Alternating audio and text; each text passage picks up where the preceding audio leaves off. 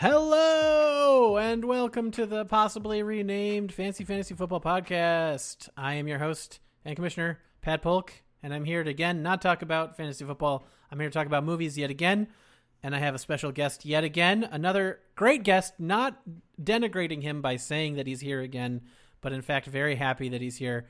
John Rhodes. Hello, John. Oh, yeah. What's up, buddy? Not much. So we are recording this. I'm going to put myself on the clock because I'm going to try and get this out a lot faster than I got out. You thinking under a month this time? I think so. Recording this January 31st. You know what day it is in 2 days, Johnny? I have no way of knowing. February 2nd. Oh, okay. That sounds like a normal day. Yeah. Also known as Groundhog's Day. Oh, I like that. So I think we're on the cutting edge here, Johnny.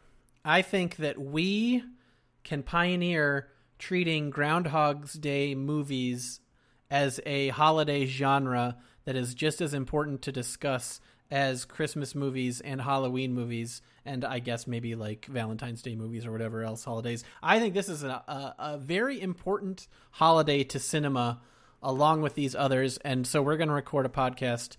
And possibly, if the winds of fate so allow, possibly make it a tradition as well moving forward. But I want to talk about Groundhog's Day style time loop movies. I have a couple notes right at the top. First off, I want to jump to the end. If we evaluate, like, how many out of 10 Punxsutawney Phils does this movie get? Is that going to be related to time loops or the February 2nd? Can you make a good Groundhog Day movie that takes place in the summer? I do have planned how many groundhogs out of 10. And I think obviously, spoilers, guys, we're talking about the actual movie Groundhog Day. I think that it is the quality of the time loop, and perhaps specifically compared to the movie Groundhog Day, since that is like the grandfather of them all. So like by definition, obviously Groundhog Day is going to do well on the score, but it does not have to take place on Groundhog Day. But as we kind of said, we can call these movies Groundhog Day movies because Groundhog Day came out and kind of defined a subgenre all on its own. And so where better to start in discussing time loop movies than with the grandfather of them all, Groundhog Day? Okay, I have a second concern. Yes. I don't know if this is a coincidence or if this is an intentional choice, but are you going with the idea that this movie is called Groundhog Day and the holiday is called Groundhog's Day? No, they are both Groundhog Day. Okay, so everything's okay. I maybe I misheard. I thought you said Groundhog's Day once, and I was really concerned that we were going to have a big fight over is anything here plural or possessive, because I'm straight Groundhog Day on everything. Groundhog Day, yes, it is. Okay, good. I'm glad we're in agreement there. Neither possessive nor plural. It is Groundhog Day, the movie, and Groundhog Day, the day. Also, tip of the cap, Charlie Yorty's birthday. Happy birthday, Charlie Yorty. Oh, pretty good birthday. Quick birthday power rankings for holidays. I think Groundhog Day is way up there because it's technically a holiday, but you really don't want to share your birthday with a holiday. Like no matter even if it's a Valentine's Day, like honestly, I think like Groundhog Day is good. Flag Day is good. You want the bogusest holiday possible if your birthday is going to share it. What do you think? I agree. You don't want anything that here's what I think. You want a cool holiday, but you don't want something where people are busy doing stuff for that holiday. I had a friend, undergrad, whose birthday was the 4th of July. And so there's obvious like demerits for summer birthdays, especially when you're in school. But 4th of July, cool summer birthday. I feel like that was okay. That's not bad. So I graduated high school in 2001. So the class below me was 2002. And so those were the people that were born in 1984, which was a leap year. And there were 3 people in the class below me whose birthday was on leap day. And I thought that's a pretty cool birthday. If you could go either way. Obviously, if you're a kid and you really care about celebrating your birthday accurately, then maybe you don't like the fact that your birthday only comes around once every 4 years. But obviously, when you're a little kid, you're going to get a party on the 28th or whatever without a problem. But I think that it is cool to have such a rare birthday, and you could pretend that you're 1/4 your age when you're older. And I've cooled a lot on Bill Simmons over the years. He's gotten pretty lame and negative. But Agreed. One of the things that he said was that like Leap Day should be like the biggest holiday of all time because it's so rare. Like people should go buck wild on Leap Day, and I think that's kind of a fun idea. And just do the Leap Day Williams stuff. Just like make that the world. Like that concept of this is a fucking Bacchanal is a good one. Exactly. Like orgies in the streets. Like I'm not going to necessarily participate, but one day, like it's not the purge, but maybe it's purge-ish to be sure. Speaking of purge birthdays, I think I've mentioned this on the pod before, but Lily's birthday is March 21st, and that is canonically Purge Day. And I called her our Purge baby a few times, and Jen hates it every single time. Purge baby sounds like a much worse version of a breach baby, so I can see why that wouldn't be like the most fun thing to talk about if you were like occasionally giving birth to people. Occasionally, yeah, it's just like it's not your primary hobby, but it is one of your passions. Every now and then you do that. Well, she does do that. You and I do not do that, so maybe we're more okay throwing around such terminology. Giving birth, not even once. Anyway, let's talk about Groundhog Day, that's the movie, practice. Shall we? This movie kicks ass. Good choice for a movie, I say. It is a very good movie. I rewatched it kind of recently with Jen, and it was the first time that she'd ever seen it, and she was pleasantly surprised. As she recently said in a podcast that I just published, she does not really like comedies. And you thought that was hilarious. Hilarious is a word for it. Chilling is another word for it. The idea, like over time, I recognize I like good comedies more than almost anything. So the idea of just as a blanket statement, that's not for me. Scary. Before we get into, this maybe you want to edit this out. I don't know what you want to do. I did have to pay $3.99 to rent this. I don't know if I like invoice you or how that works. Or no, I'm not going to accept the charges. No, I will. If that was a collect call, I would decline. No, sorry, you're going to have to cover it yourself. I also had to rent it. I don't think we own it. If we own it on anything, it is in a DVD in the basement that is hard to get. But I don't think we own it anywhere. So I did rent it on Amazon. I definitely owned this at one point, but I lost approximately 2/3 of my DVDs at some point in the past. So this is not one of the ones that made it through. Was that a specific event that happened, or just I didn't do it on purpose? I don't know when it happened. But like, were they stolen? At one point, I got nothing for you. I just know I used to have 3 big binders of DVDs, and then one day I had 1, and I don't know where the others ever went. That sucks. I'm sorry, man. Well, so anyway, I had recently watched this a little bit, but then I watched it again last night to be fresh for the pod, and it is so good. It is exactly as good as you remember. It's very funny. It's very interesting. It's very sharp. It's a very clever idea that they did it essentially first, and it became its own subgenre, especially lately. Kind of a trickle of Groundhog Day movies for like 30 years, and then there's an explosion the past few years that really took off.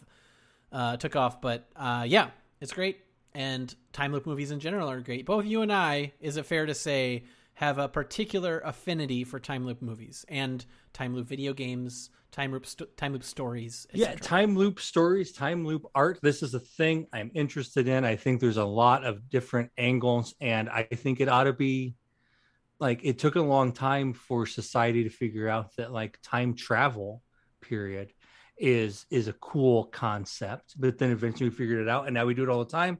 I think we're going to do the same thing with time loops. So this is just a thing that is inherently interesting to people, and so just going down that road and finding a new angle is a great idea, no matter what medium you're working in.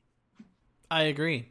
In fact, this is not the time or audience for it, but in particular, 2021 was a big year for time loop video games. There were a lot of particularly notable time loop video games this year. And I would say in 2018 to 2021, somewhere thereabouts, there were a lot of time loop shows and movies kind of in the Renaissance the past few years as well. But we're not going to talk about video games. We're just going to talk about mostly Groundhog Day and then a little bit about the genre. Does that sound good? I want to cheat a little bit and say one thing about time loop video games. Sure. Which is that I think the reason they're like the leading edge of this genre is, oh boy, are video game developers excited when they are told they can reuse resources. Like, you know what would be nice is just use that same room 3,000 times in a row. And you tell the player like, oh, we did that because we thought you'd like it, not because we didn't want to make more art. So, you know what? I'm going to skip ahead in my outline here. I'm going to go straight to, we haven't gotten into Groundhog Day at all, but I will talk, since we're talking about it, let's talk about why do we think this niche genre. Well, I think that's absolutely a reason. Yeah, for sure. And Groundhog Day is the same thing. You just go to this small town and you can shoot these scenes. You can probably shoot like 10 different versions of a scene in a row. It's a good way to make a movie inexpensively and fast.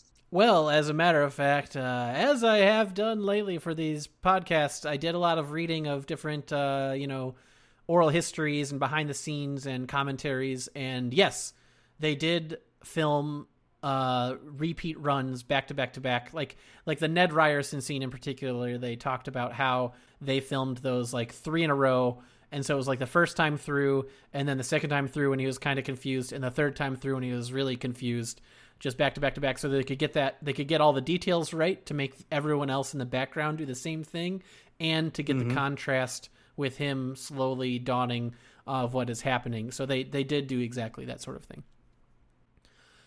So, John. Yeah, it would be irresponsible not to do that. It's so much easier. So why do you think you like time loop narratives in, let's say, mostly movies and games, but other stories as well? Well, I think that for one thing, this genre is inherently about human growth. And it's about people actually changing, which is a thing that we can debate about. Maybe you need a time loop in order to actually change.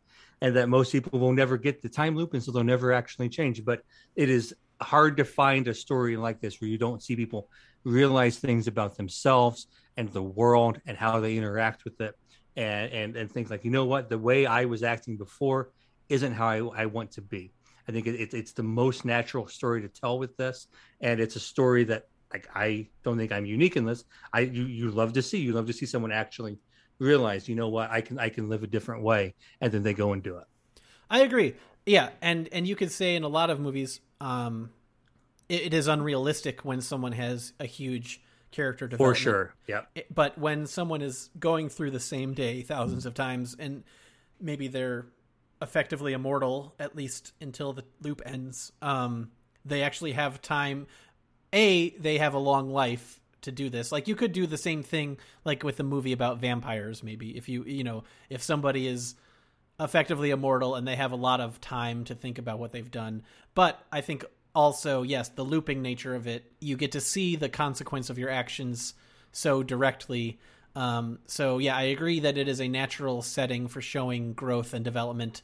And in a lot of movies, when you're just doing something over the course of a few days or even a few years, it is hard to realistically portray someone having a fundamental change in their character. Whereas here, it is more likely, yes.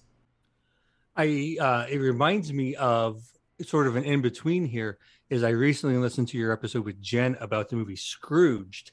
And I think it's a similar thing. It's almost like a shortcut when you like that classic, debatably like invention of time travel, Christmas Carol story in which someone sees like their past, present, and future. And like it's almost the same sort of thing where like this is another scenario where it's not unreasonable to see someone actually want to make changes in their life in a very short time frame. And in that, there's like the supernatural occurrence striking the fear of God in you. Yeah, in Scrooge. it's like it's real cute. You didn't think this stuff was real before, but you know what, buddy? It's time to start believing real fast. Yeah.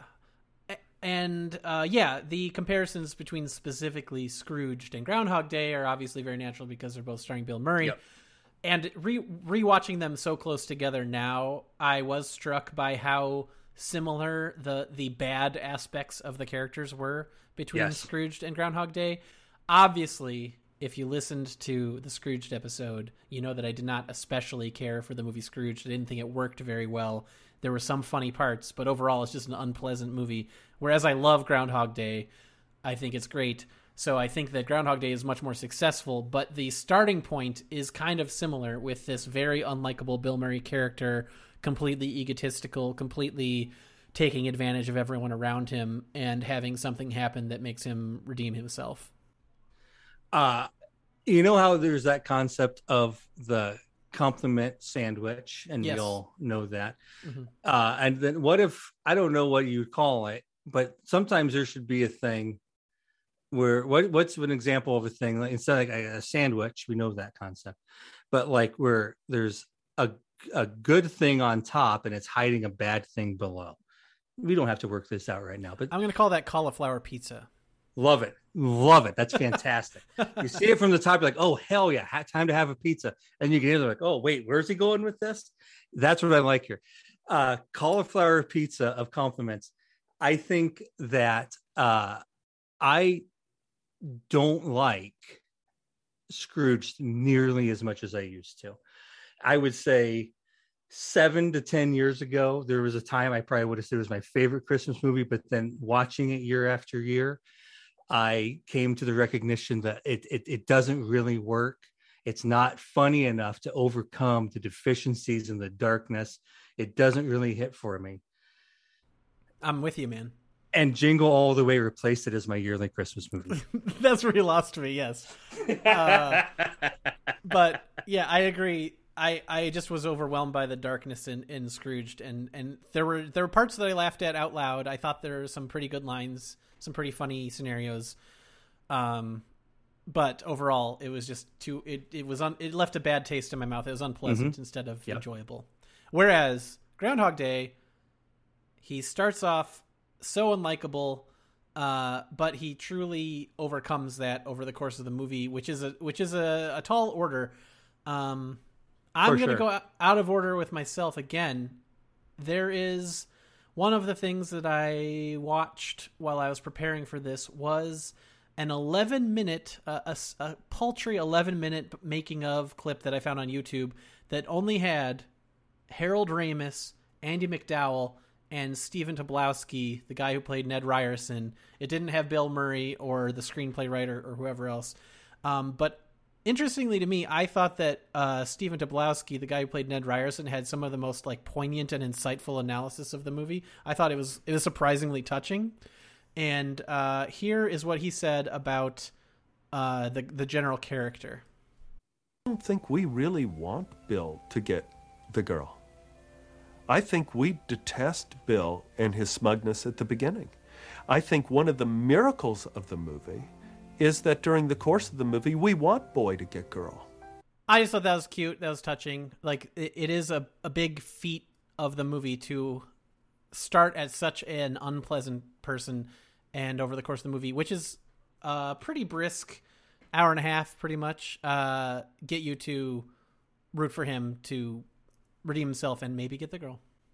I don't know if this is the right. I think I'm going to go ahead and get into this now. I think my biggest criticism of the movie is very related to this, and that I think I think it's even darker than what you're describing, in that he starts as a mean guy, and then he gets a godlike power, and he becomes a worse person because of it.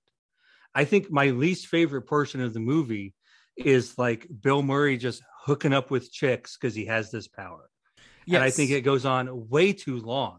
Like, I get the point, and I think it's honestly, I think the intention of the filmmaker here is that it's very funny to watch Bill Murray use his magic powers to hook up with women who should not hook up with him. And we do that way longer than I think we need to. Yeah, I agree. Two of my bottom three, I did a top three and a bottom three for these, and both of them are a little problematic relationships with women, or either women or masculinity in the movie. Yeah, certainly that part is unpleasant. I agree that it goes on too long. So the person who wrote this, Danny Rubin, he wrote a first draft that was much darker to start with.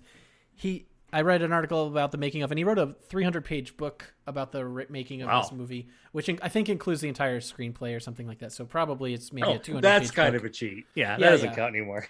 But it's still, okay, a 200-page book and a 100-page screenplay, something like that. Anyway, so the original screenplay was much darker. It was not really a comedy. So he had two different... He wrote like 30 spec scripts in a short time span, just trying to come up with new ideas, like brainstorming. Like one day over and over again? No, he had different ideas.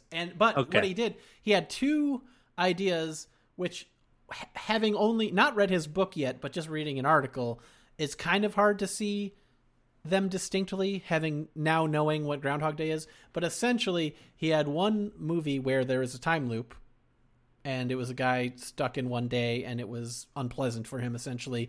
And he had another movie that he said was inspired by an Anne Rice vampire novel, where essentially there was this Arrested Development man-child who became immortal and tried to develop with his immortality, and then he realized that these two needed to be one script. Sure. And so he wrote the general idea for Groundhog Day.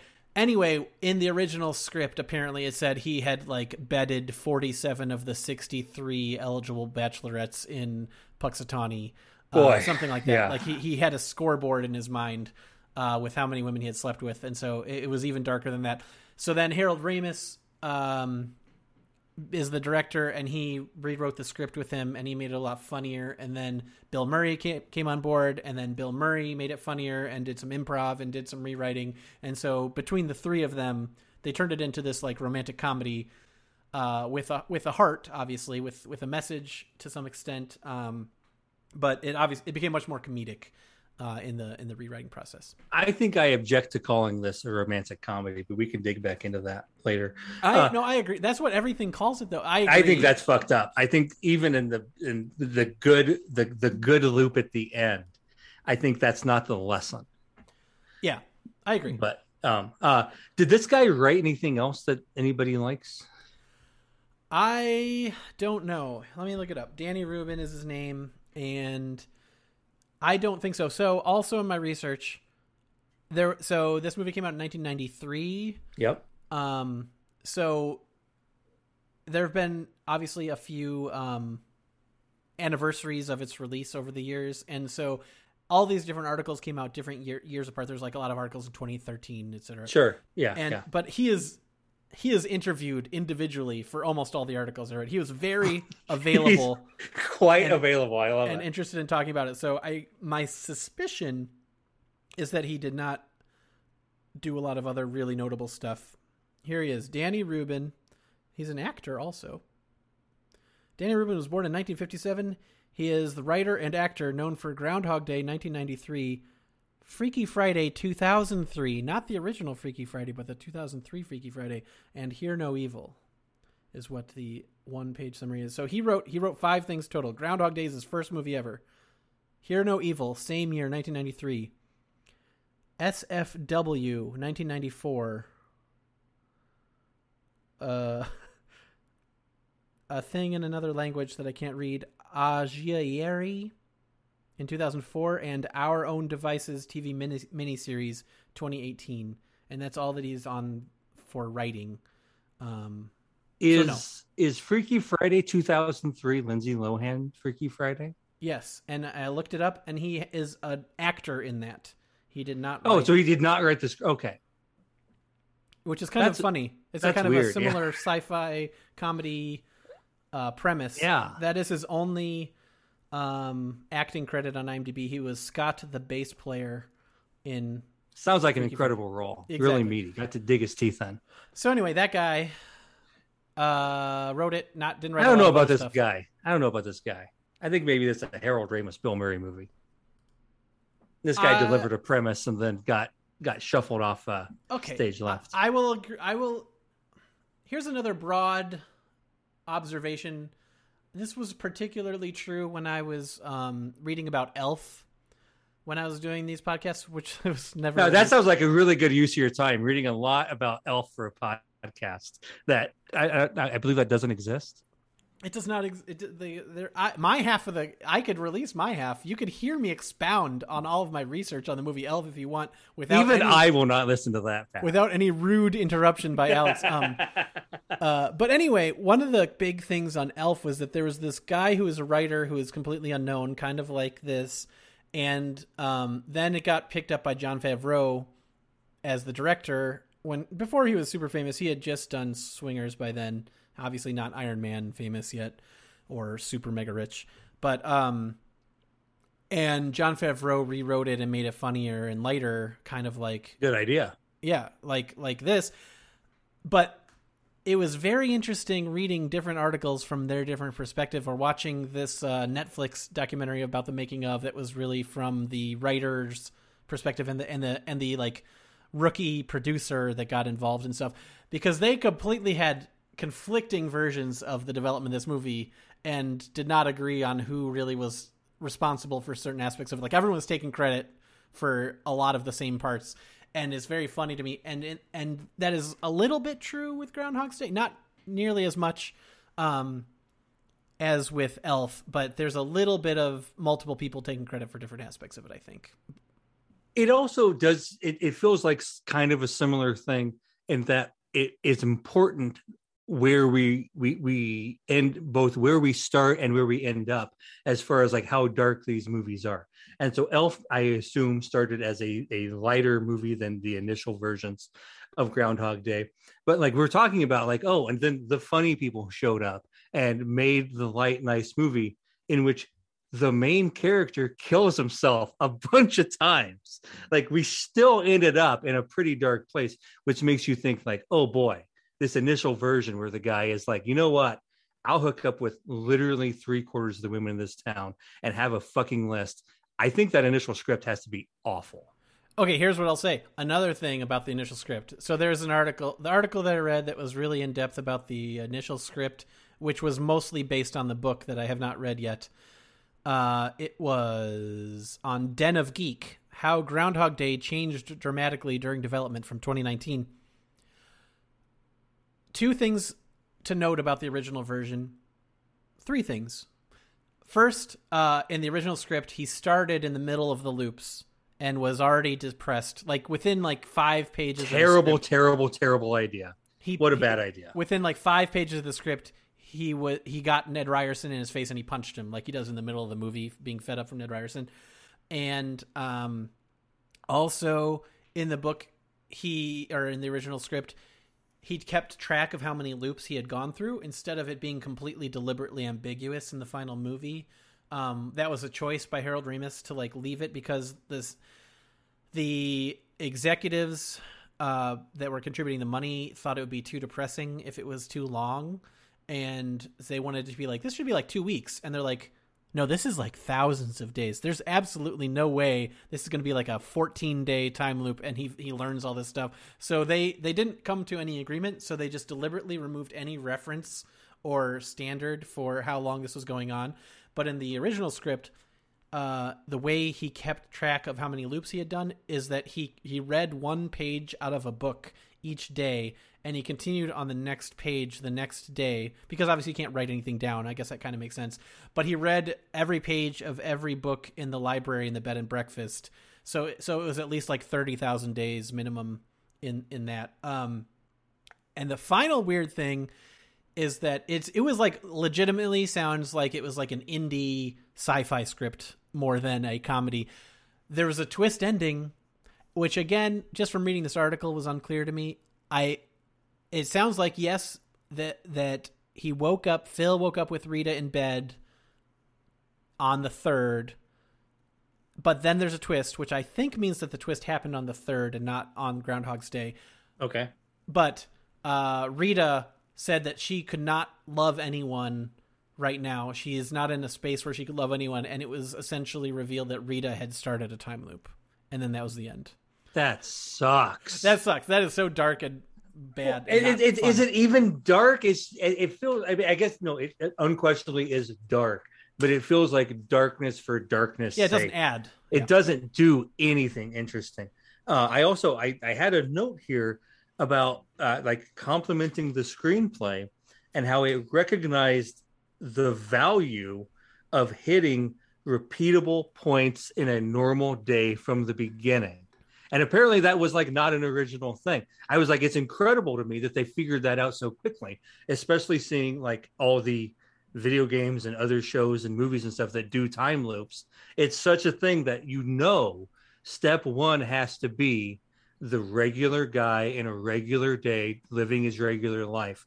And then you go back and I was like, it's so cool that they figured that out from the beginning, but it sounds like that was not even close to a first draft thing, but a thing that like more people had to come in and figure out. So that was Harold Ramis specifically, and there's an anecdote in some articles, but I think the articles took it specifically from that 11-minute making of video on YouTube. The first thing he says is, I told Danny, I love that he started in the middle of the loop. That was a genius thing. I'd never change it. And then the studio was like, you got to change that, and that's the first thing we changed. So like he promised him they weren't going to change it, and just immediately they rewrote the beginning of the movie. Everybody hates studio notes, but sometimes studio notes are exactly right. So the idea coming in at something like this in the middle, it sounds miserable. So I don't agree 100% with you. I think it could work. This is not going to be the topic of this podcast, but we talked about possibly discussing the movie Palm Springs. And Palm Springs notably does start in the middle of the loop. Andy Samberg's character is already depressed about his life, having done this loop thousands of times already. And I think that movie works relatively well. You like it a lot less than I do. I don't love it, but I like it. And I think that works fine, but I think it works in current time loop movies because Groundhog Day laid the foundation. That's just what I was going to say. Yeah. Yeah. Like this was the thing that started it all, and it took the audience along for the ride, and now everyone is conversant with that convention, and you can kind of take some shortcuts and move things along more quickly, but you couldn't do that with the original Groundhog Day is what I think. Yeah, I don't love Palm Springs. I don't like it as much as you, but that's not my problem with it. And I do think it is a fun twist on the idea that you get to do because the genre already exists. And people like when you sell someone like, hey, watch this movie I like, it's called Palm Springs. It's like Groundhog Day, but they're at a wedding in Palm Springs. That's how, like, before Groundhog Day, it was like, just fucking watch this movie. We'll see what happens. Like, you couldn't do that then. And I think it's enormously important that they found that. Another thing they changed in the development of the movie is at one point they tried to explain the origin of the time loop, and someone put a hex on him. Hex? I don't think that was in the original. I think that was like kind of in the middle drafts. That was a thing that they kept kind of batting back and forth whether they're going to include it or not. But essentially, he pissed someone off by being mean to them, and they put a curse on him, and so then he started looping his days. I'm trying to think if I've consumed time loop media that tried to explain the time loop in a way that I thought was acceptable. Everything that tries to do it, I think, sucks. Yeah, I think that's a bad angle. I think this is such a fantastical idea. You just do it. We just go. I have a couple interesting things. Can I throw a couple of things at you? Absolutely. Did you get mad at the beginning of the movie when they kept showing the sky? I didn't get mad. I noticed. You're like, oh, gross, the sky. How boring. What? Just because it's outside, you mean? Yeah, like how you don't like the sky. This is canon. I don't hate the sky. I am very indifferent towards nature. What I thought you were getting at was, like, for instance, when you were talking about Jingle All the Way, where that was a winter movie that took place in Minneapolis, and the sky was also fucking not correct at all. There was a lot of weirdness, like, and specifically, he's a weatherman. He incorrectly predicts that this blizzard isn't going to nail them. The blizzard nails them. They can't even get out of town in their own van, and then the time loop happens and he's back. But when he is completely stuck in the road and walking around and getting completely like buried in snow while he's talking to the cop, it's terrible. And they go back to the bread and breakfast, and there's like no snow and nothing in the sky. It was like not even close to consistent. I thought that was pretty weird. Yeah, it is. It's kind of funny that like this is the weirdest snowstorm of all time, because they're like in the van leaving town and it's not even snowing. And then by the time they're on the highway, it's so bad.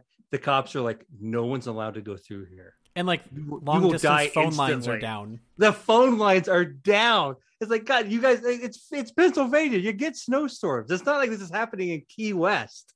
Like this has come up before. Do you happen to know where this movie was actually filmed? I think it's the town in Illinois, but I don't know where. Woodstock, Illinois. Yes. Woodstock, Illinois. There you go. They chose it because it had a better downtown. It was more photogenic. They went to the actual Punxsutawney, and there was just not a good downtown to set everything. Well, I had a note about that later. I looked and I saw that Punxsutawney has like 6,000 people, and I was like, damn, I am from Western Illinois, and I've been in a bunch of towns that have like 3,000 to 10,000 people in them, and boy, we don't have all this nice shit like cool restaurants and real hotels and bars and all this stuff. Those towns are garbage. So it makes sense that like Woodstock is like, oh, we found an especially nice version of a very small town like this. And there was a little bit of bad blood between Punxsutawney and Woodstock. Punxsutawney was jealous that it was not being filmed in Woodstock. As they should be. They sent a delegation to Woodstock to observe that like the ceremony was relatively accurate for Groundhog Day itself. Kind of funny, but yeah. I had an idea. Mm-hmm. You know what they should do in Punxsutawney? What should they do? You know how on February 2nd they have Groundhog Day? Yes. They should have Groundhog Day on February 3rd. Ha. Tell everyone, all you have to do, you go on Reddit and you're like, we're having Groundhog Day for real this year. Come to Groundhog Day on February 2nd and then try to replicate your day again on February 3rd. That'd be very fun. Absolutely. People would go fucking nuts for that. Yeah. I think that would be very successful. And honestly, I would kind of want to go. It would be very fun to try to be in the same place, try to see people as you go around the town, replicate your conversations. But I think people would really like it. Everyone thinks they're the hero in their own story. Everyone would be Phil. They are. Are you familiar with the world? That's what's happening every day. So I'm saying everyone I'm the hero of my own story. Everyone would be Phil, and they'd be messing with people to see how they could change the day, and it wouldn't work. It would collapse immediately, unfortunately. Are you suggesting we have to fill this town with prostitutes and all the Phils wander around and talk to the ladies? I can't believe you would suggest that. What a terrible thing that you're right. That was terrible of you to say. You think there's going to be a bunch of fucking underage girls to hook up with? They're disgusting. Why would someone kidnap a groundhog? I could think of a few reasons. Pervert.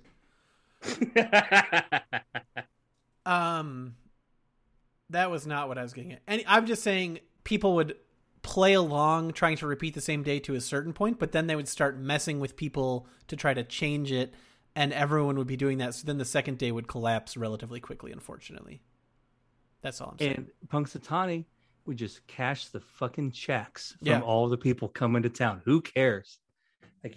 Great news. We're all renting stupid trucks, then putting groundhogs in them to try to drive away and crash into a train or crash into the quarry or whatever. Checks cleared. We don't care. Yeah. If you recall, the sub-segment that we're in the podcast is why did these time loop movies appeal to us? Do you have any other thoughts on why these appeal to you besides human growth, redemption? Yes. It also appeals to us, especially today, because we live in an era in which it feels like all is lost. And if only we had done one thing differently, maybe things would be okay. Yeah. But instead, we're going to have COVID and Trump for the rest of our lives. Yeah, I have. So you said human growth, essentially, for your first one. I had a redemption arc, kind of similarly. And then for this one, I had trying to get things right, trying to set things right. Yeah, having like the maybe ability. it was doable. Maybe hell, that's what the fucking, I haven't seen it, but that's what the last Avengers movie is, right? But like, you just have to go find the one time we did it right, and we didn't happen to find it, but maybe somebody else did, and maybe I'll be the lucky one who can find it. I don't want to It's spoil. not out there. I'm gonna spoil. You don't care. You haven't seen it. You could have seen it years ago. They really hand wave getting the 1 out of 100 billion scenarios where he just does the calculation. He says there's exactly one scenario in which we win out of 111 billion, and then they don't show the work as to how they got there at all. And I'm really shocked. I'm really shocked that those Marvel movies had kind of a cool idea and then did the dumbest possible version of it. That is blowing my mind. Yeah. Why would they? I thought those movies were really good. They're popcorn movies. Burn. A lot of these movies are funny. There's a lot of room for humor, even in movies that are not good overall setup, comedies. for sure. Yeah. For instance, so obviously Palm Springs are explicitly comedies first and foremost. But for instance, Edge of Tomorrow, Live, Die, Repeat is a straightforward sci-fi action movie, but it is very funny because of the time loop mechanism. It's very effective, and it just encourages you to be like, Tom Cruise, you fucking suck at doing war. You're an idiot. Like this stupid lady's way better than you, and she's the one who's got to train you. You got to get better than her, and you can't even do anything. It's a very effective setup. Yes. This one, I think you might disagree with me because you said you think it has never been good where they figure out the genesis of the phenomenon. But even if that's not the direction you take it, in general, the first one on my list, above Redemption and Setting Things Right, I think that they're kind of like a fun little puzzle. Like we both also really like the movie Primer, and It is a real thinker, and you have to kind of figure out how that mechanism works and how the characters can kind of get out of their situation. Time loop movies similarly can have complex either rules or interactions that are little puzzles to figure out, even if it is not explicitly about A, figuring out the origin of the phenomenon, or B, figuring out how to get out of the phenomenon. They still kind of are puzzles in a way, and I think that is just a fun thing to think about. Definitely. There's like Primer's a great example of the idea of like, what can I even do with this? What can I get out of this? Is this potentially useful, or is this just going to be misery? That idea of like working through stuff, usually with the main character, and finding like, oh, this is not just a trap. This is not just a thing I shouldn't go back into if I can get out of. But no, it's cool to be in this for this reason. And what I can do with it, I think that's definitely a very fun thing when you get a movie that does that. Do you have any other thoughts on why? I have two more that are, one is no, good go and for one it. is not. I got what I got. Okay, one of them, this one's just simple, but it's kind of, in a way, especially with, for instance, Edge of Tomorrow, it's kind of video gamey. It is like the structure of these time loop movies is kind of like a video game where you kind of have another life and you restart the stage. And we both like video games, and video game adaptation movies are uniformly bad, but time loop movies that kind of feel like the structure of a video game where you're retrying to solve the same problems and the world resets in between lives are often good and fun. And so I think that it in a way appeals to me because it feels like a successful video game movie, even though it's not based on a video game. It's hard for me to believe that it is just a coincidence that like this sort of art came about right after video games started becoming really prominent. And there's always that video game creators. This is a video game podcast. This is a good observation by them. But they talk about the idea of a video game, many video games being a story that is one single line in which the main character does everything perfect the whole way through. And you have to just accept that you see a bunch of failed versions of the story. And I don't remember what it was. It was when I lived in California. So this would have been like 2013. I played some tiny little indie game. I wanted to say it was Super called Meat Boy? The Girl Dies. It's not Okay. Super Meat Boy. I wanted to say it was called The Girl Dies at the End, but that seems to be something else that I am not familiar with. But it was a very small, like indie downloadable game. And the whole concept was that you couldn't win unless you cheated. Like you had to like download a hacked version of the game. Does this sound familiar to you at all? I know. I don't know how big a thing this was. I'm going to say not specifically. I know of a lot of like hacky type games where you really have to mess with it, but I don't know of this specific one. There's like this one company that makes very code centric games where you're really kind of getting into the weeds with it a little bit, but I don't know this specific game. No. I think in this one there was like some file you could find easily and download and add it to your game. But if you didn't do it, you would always lose. And the point of the game was that sometimes you don't win, and that this is a specific story. And this story is that you didn't save this person. And then if you download the file, it was like, oh, this is the magic, super fantastic happy time. And like you and your girlfriend, like fly to the moon and you're superheroes and you can do anything. And it was like mocking you for not accepting that this is a story about failure and that sometimes you fail. I'm not a Star Trek fan. I know some of it, but this is like the Kobayashi Maru from Star Trek. That is the simulation that is unsolvable, and it is really just a test to see how you react to this unwinnable situation, what sacrifices yes. you choose to make, and not whether you can overcome the literally impossible odds unless you cheat. Mm-hmm. Yeah, I like that. That's the thing in Star Trek. Yeah, I think that makes sense. What I was thinking of, there's two games that are very explicitly about kind of the one perfect run.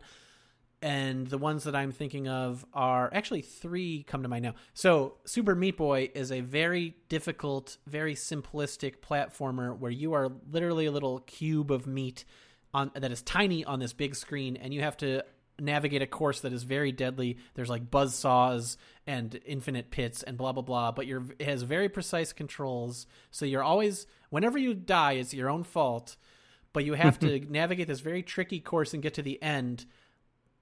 But you die a lot of times in the process, and when you actually solve it, it shows all of your replays simultaneously. So you see all of your failure states and your success state at the same time. The same thing with Super Hot, which is a first-person game that is really cool, where it's in first person with like very simplified 3D graphics that are like kind of like bright vectors, and it's kind of like Matrix Bullet Time. You are in a room with a bunch of bad guys that are just like these orange polygons, and they shoot at you, but time doesn't move unless you're moving, pretty much. So if you stay stationary, the bullet is very slowly flying at you. But if you like move to the side, then the bullet zooms past you. And so it's really more of a puzzle game than an action game, and you have to figure out how to be able to take out all these bad guys without getting shot yourself. And then when you succeed in the run, they do a replay from the outside view of you perfectly solving that little box, essentially. And so every time you beat a level is like pretty much a perfect run, and it shows you that. And the game goes super hot, super hot, super hot as it shows the replay. Is there like a really good VR version of that? There is a VR version. There's three. The original game is not VR. Then they came out with Super Hot VR, and then they came out with Super Hot something else that's like a quasi sequel, and that game also kind of involves like hacking the game fiddliness. It's a little bit like that, where in between levels you kind of access this computer terminal and you can kind of mess with it, and there's mini games there and stuff. But anyway, there's a VR version that is well liked as well. Yes, I didn't know there was a non-VR version, but I've seen that and it seemed really cool. But I thought you could only play it if you had VR stuff. So maybe I want to go look into this. You can play it on PlayStation 5, my friend, or 4. There you go. Yeah, the regular version and the sequel. It's very cool and very weird. Sounds very cool. And I think kind of like Hotline Miami is a little bit like this too, where you are very fragile and you can die instantly, but then when you do a perfect run, I think they show a replay. I don't recall. But anyway, there's a lot of games kind of like what you say, and I agree that with the concept that essentially the video game is the one run that you make it. There's on GiantBomb.com, there was a series where they were trying to beat very hard old games. Like they were trying to beat the original Contra, without using extra lives. Oh, And it's boy. called This Is the Run. And essentially, the time that you beat it is the run, and I agree. Yep. But some games are explicit with it, such as Super Meat Boy. There you go. Sorry for the small number of listeners who are listening, and none of them care about video games. I think that was more about the story of the games than like whether the games are fun. I think a person who doesn't like video games could enjoy that segment. Thank you for your positive. Now that feedback. said, now is anyone listening? We may never Completely know. separate issue. Yes. Yeah, but were they? I think they could have had a good time. If you made it that far, you could make it the rest of the way. Here's my last thing that could be a part that appeals to us, but it's a very tough one to navigate. Only on the extreme innocent side of the scale, but the permission for mischief in these time loop movies is fun. It's mostly related to like the comedy side of things, but it is so easy to get dark with it and too far. It kind of reminds me, so like, you know, when you're kind of just messing with people, causing a little mischief in the time, that's fun. Obviously, mostly they're focused both in like Edge of Tomorrow and Groundhog Day, like solving problems, like minor problems for people because you know exactly what's going to happen. But screwing around with people when there's no downside is fun. But then you have to avoid going very dark with your cynical behavior and not do bad things, such as sleeping with all the women, or like worse, like what if he decided to just go on a shooting spree because everyone would be resurrected the next day? Well, first off, is that presumptuous? Do we know what happens to everyone else the next day? Yeah, I don't. Well, for instance, We don't know. If nothing else, we know that the old man died every day and came back the next day. So like dying in the loop as a bystander does not cause you to be dead. Maybe there's lots of loops, and maybe he went on, and maybe everybody else went on in a different loop. I pondered that when I was like, is this horrific when he makes the flapjack guys think he's about to crash into the train? Like, what if they have to go on and they're like, this is like the worst thing that's ever happened to them? So that ties into the plot of another fine Marvel experience, WandaVision. If you've not seen I got WandaVision, nothing. Yeah, you will be shocked to learn I have not seen WandaVision, but I know it exists. Extreme spoilers for WandaVision. Skip ahead 30 seconds if you want to watch WandaVision and have not. But in WandaVision, it's like this, like, this whole town is enveloped in this, like, phenomenon, and it is like they're in a 50s TV show, and they all act like in character for this show, but it used to be a normal town, and it turns out that everyone in the town was being mind controlled by Wanda, the Scarlet Witch, and so they had their own free will on the inside of their minds, and they were like prisoners to this mind control the whole time, completely acting against their will, and it was actually quite horrific. And so maybe you're saying that the time loop is kind of like that. They did a lot of that in Fallout 3. Remember that black and white town? Oh, okay. I'm sorry. There's all this Marvel stuff's no good. Don't tell anyone I said that. I don't. I'm not offended, even though I enjoy some of it. I don't care. It's cool. I think that makes sense, though. I think that it is a as long as you don't dig in too deep, it is a really fun thing to do, to watch just a completely without consequence. Like, what are you going to do today? Yeah. Like, and you like, can just go see what's up, and like, I wonder what it's like to be the guy who does this today. And I steal the money from the bank, or tomorrow I learn how to play the piano, and it doesn't matter. It's always fine. And a very innocent example of this was not a time loop movie, but the sitcom Last Man on Earth with Will Forte, was it? Yes. The very first few episodes of that show where he thought he was the last human on Earth, and he just like stole all of the great art and put it in his house, and like just did insane stunts because there was no one else around and he could do whatever he wanted. Like that's just a fun, gleeful act, I think, and it was entertaining to watch. weird coincidence, those are the episodes that are good.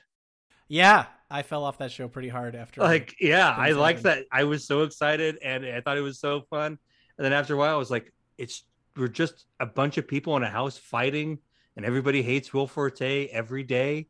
Why am I still watching this? But the initial stuff, I mean, initially just he meets one person. Like that, the beginning stuff is incredible. Huge spoilers for Last Man on Earth. He's not the last man on Earth. That is revealed relatively early, I have to say.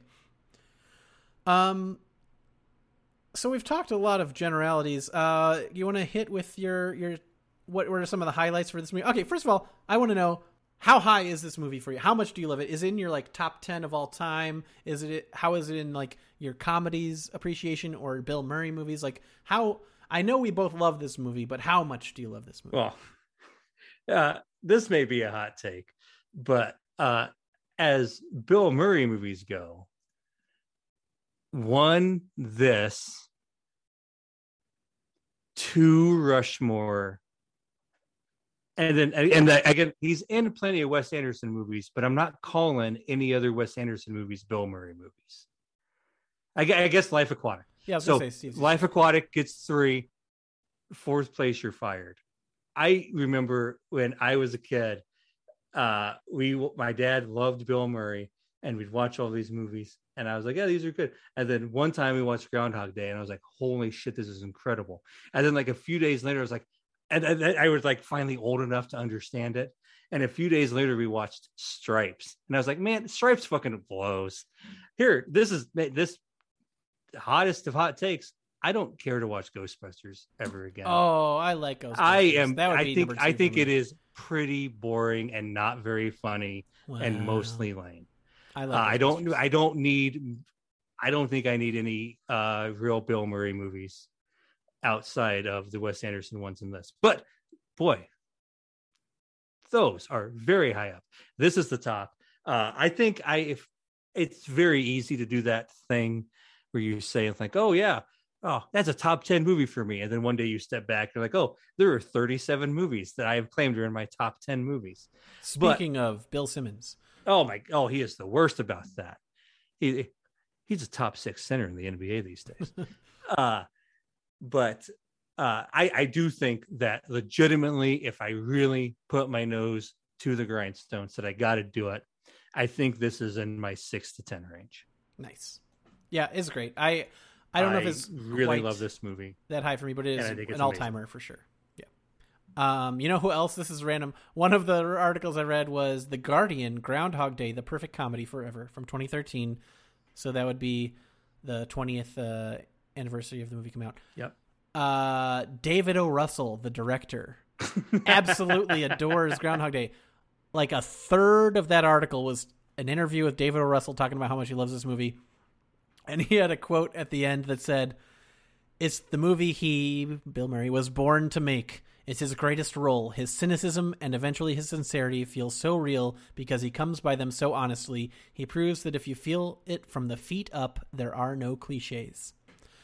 And I agree. And that was another theme among like the interviews and the clips and things, people talking about how, especially Harold Ramis, with the video clip and some of the interviews, saying like, both the acid and the warmth of Bill Murray are very real, and this movie did a good job of bringing out both a lot.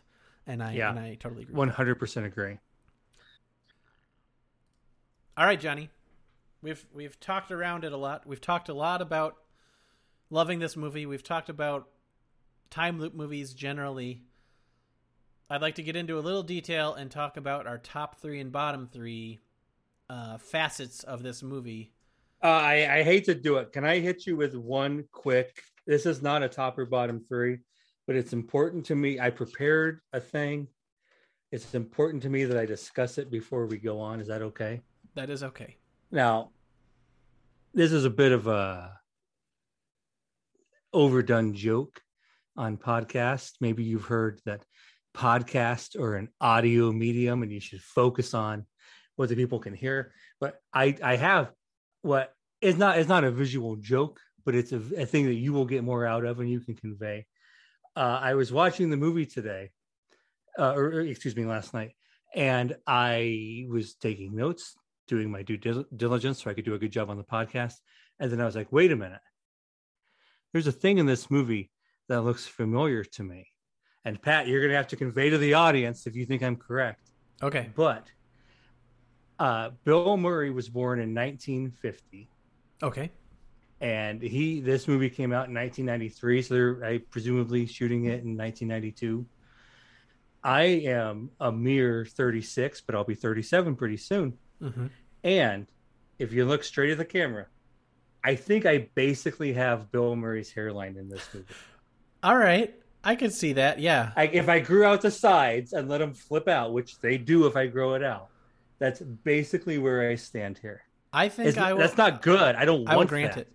But I think I do. And so I intentionally, before we got on the video here, I put a little water in my hair and really pushed it back to accentuate the fact that I kind of just have his exact shitty hairline in this movie. There you go. My hairline has been the peak has gone deep for me as well. It's not precisely the same as the Bill Murray, but I've noticed definitely for sure that the sides are going in a little bit. So I can relate to the aging process. Does the other side, if you don't have your hair pushed over there, is it equal? Okay, yeah, it does. Yeah. It does look like a pretty clean line. Yeah. Yeah. Now, honestly, maybe I need to look into a haircut like this. There you go. Like you've got at the very least you got one side covered up, and now it kind of looks like a intentional thing where there's like cool curvy lines going on. I just look like a guy who's got a widow's peak. You look great. I that's all I can say, and no one would say a bad word about Bill Murray either. No one would say a bad word about Bill Murray, but this does remind me. I've got to throw it out there. Early in the 2020 election process, we were trying to figure out which extremely cool person who we all love was gonna get to run for president against Donald Trump. Very early on, Pete Buttigieg said a bunch of good stuff I liked about the Supreme Court. Mm-hmm, mm-hmm. And then Gina, my girlfriend, directly asked me, do you like Pete Buttigieg because he has the same widow's peak as you? Wow. Very offensive. That is harsh. An outrageous claim. That was not true. That was not why I liked him. And he started acting real shitty right after that. So I never even liked him again. But it still cut me to the core. That I do that's what my hairline is.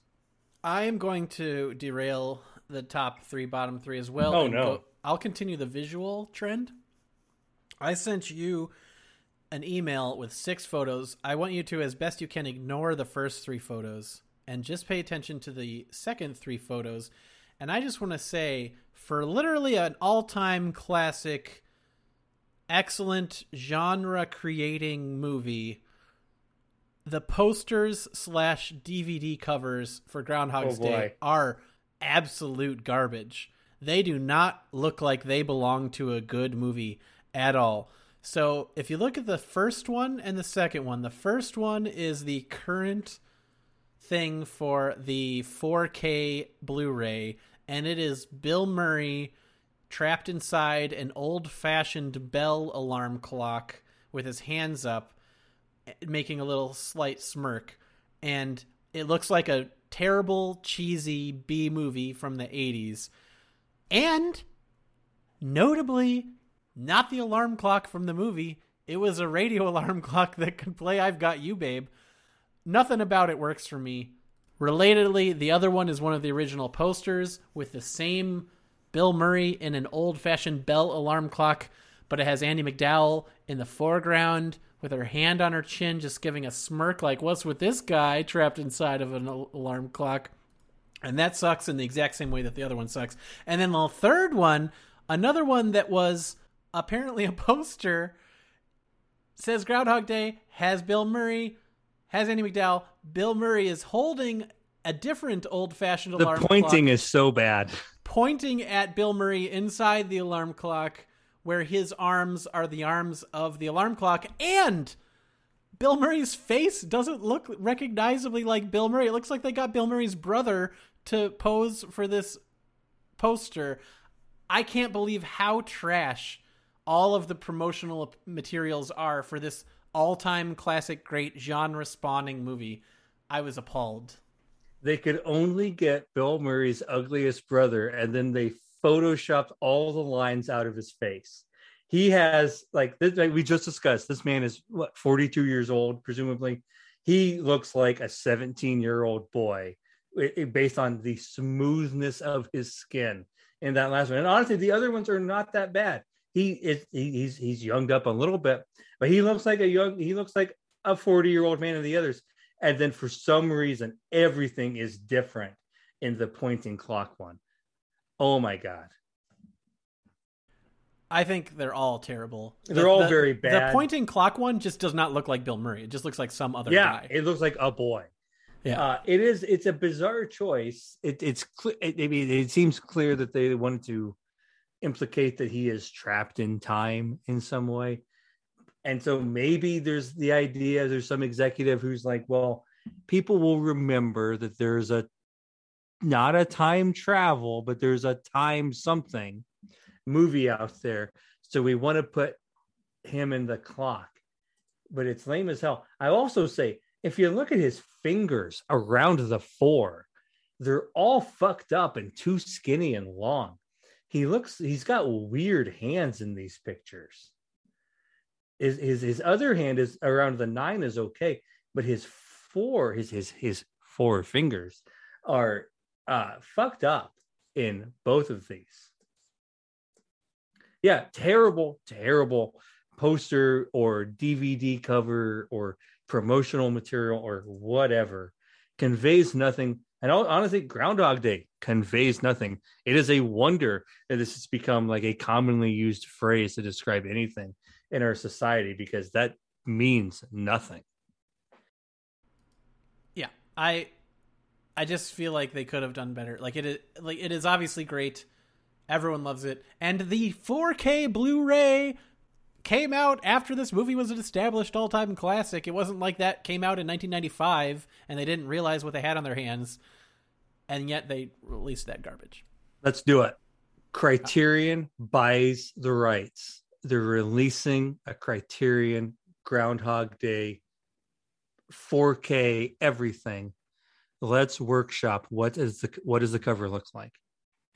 I think probably the most, like, what they'd actually do is like a super simplified stylized drawing thing. Like, it wouldn't have Bill Murray on it at all. It probably would be like a hand pulling off a paper calendar, and it would just be February 2nd on every, piece of paper that they're pulling off. Something that is just very artistically and simplistically portrays being stuck in the same day, and nothing with a photograph. Kind of like those modern minimalist movie posters, like that sort of thing. I like that. For mine, I'm going to go it's still going to be no photographs. It's all art. Let's make it like intentionally clear that it's hand drawn. But I want almost kind of like what you were talking about with Super Meat Boy, where like we see like branching paths of like, there's like a line of Bill Murray's walking in, and then some of them go off this way and die. Some go off this way. And then so it's very small. And then on the left side, there's just a line. And by the right side, there's a million different ways it can go. Yeah. That could be good. A lot of good ideas. They should use some of these ideas on their box art. I was thinking that like one of the most iconic scene in my mind, just like visually, is the groundhog driving the truck. But that would look also like a dumb, stupid 80s comedy if you tried to. Yeah, it's like, we made Caddyshack 3. Do you like it? Good movie, right? It would be hard to make a good poster out of that, probably. Now, on the other hand, I think you can make an argument. You just throw Tobolowsky on the thing. Big smile, looking right down the barrel of the camera. I think that'd be fun. It would instill a correct sense of dread. Yeah, I think people would. I think you, and especially Groundhog Day fans would be like, "Oh, that's fucking kills." I love that. Yeah. Maybe we were overthinking it with all this like create new art. We just needed to find the one right frame. We just slap that on the front. Yeah. Hello, everyone. This is Pat interrupting my own extremely long-winded Groundhog Day podcast to tell you As you may have noted, this has been going on for a while, and we are not even close to done. So Johnny and I kept going for quite a long time after this, so I'm going to go ahead and do you the favor and do me the favor of splitting this up into 2 parts. There's a second, at least as long part coming to discuss the rest of Groundhog Day, actually finally get to our top 3, bottom 3, etc. We have a long ways to go. Hopefully you enjoyed the first half. I will be publishing the second half soon, but I could not put a 2.5 hour podcast on my feed. I just wouldn't feel right. You can take this in bite-sized chunks and don't even listen to a whole episode at once if you want to. Break it up into several days. But I hope you're enjoying it. We obviously really love Groundhog Day, and hopefully you enjoyed listening to us talk about it forever. Have a good one. Happy Groundhog Day. Bye. Happy birthday, Charlie Orty.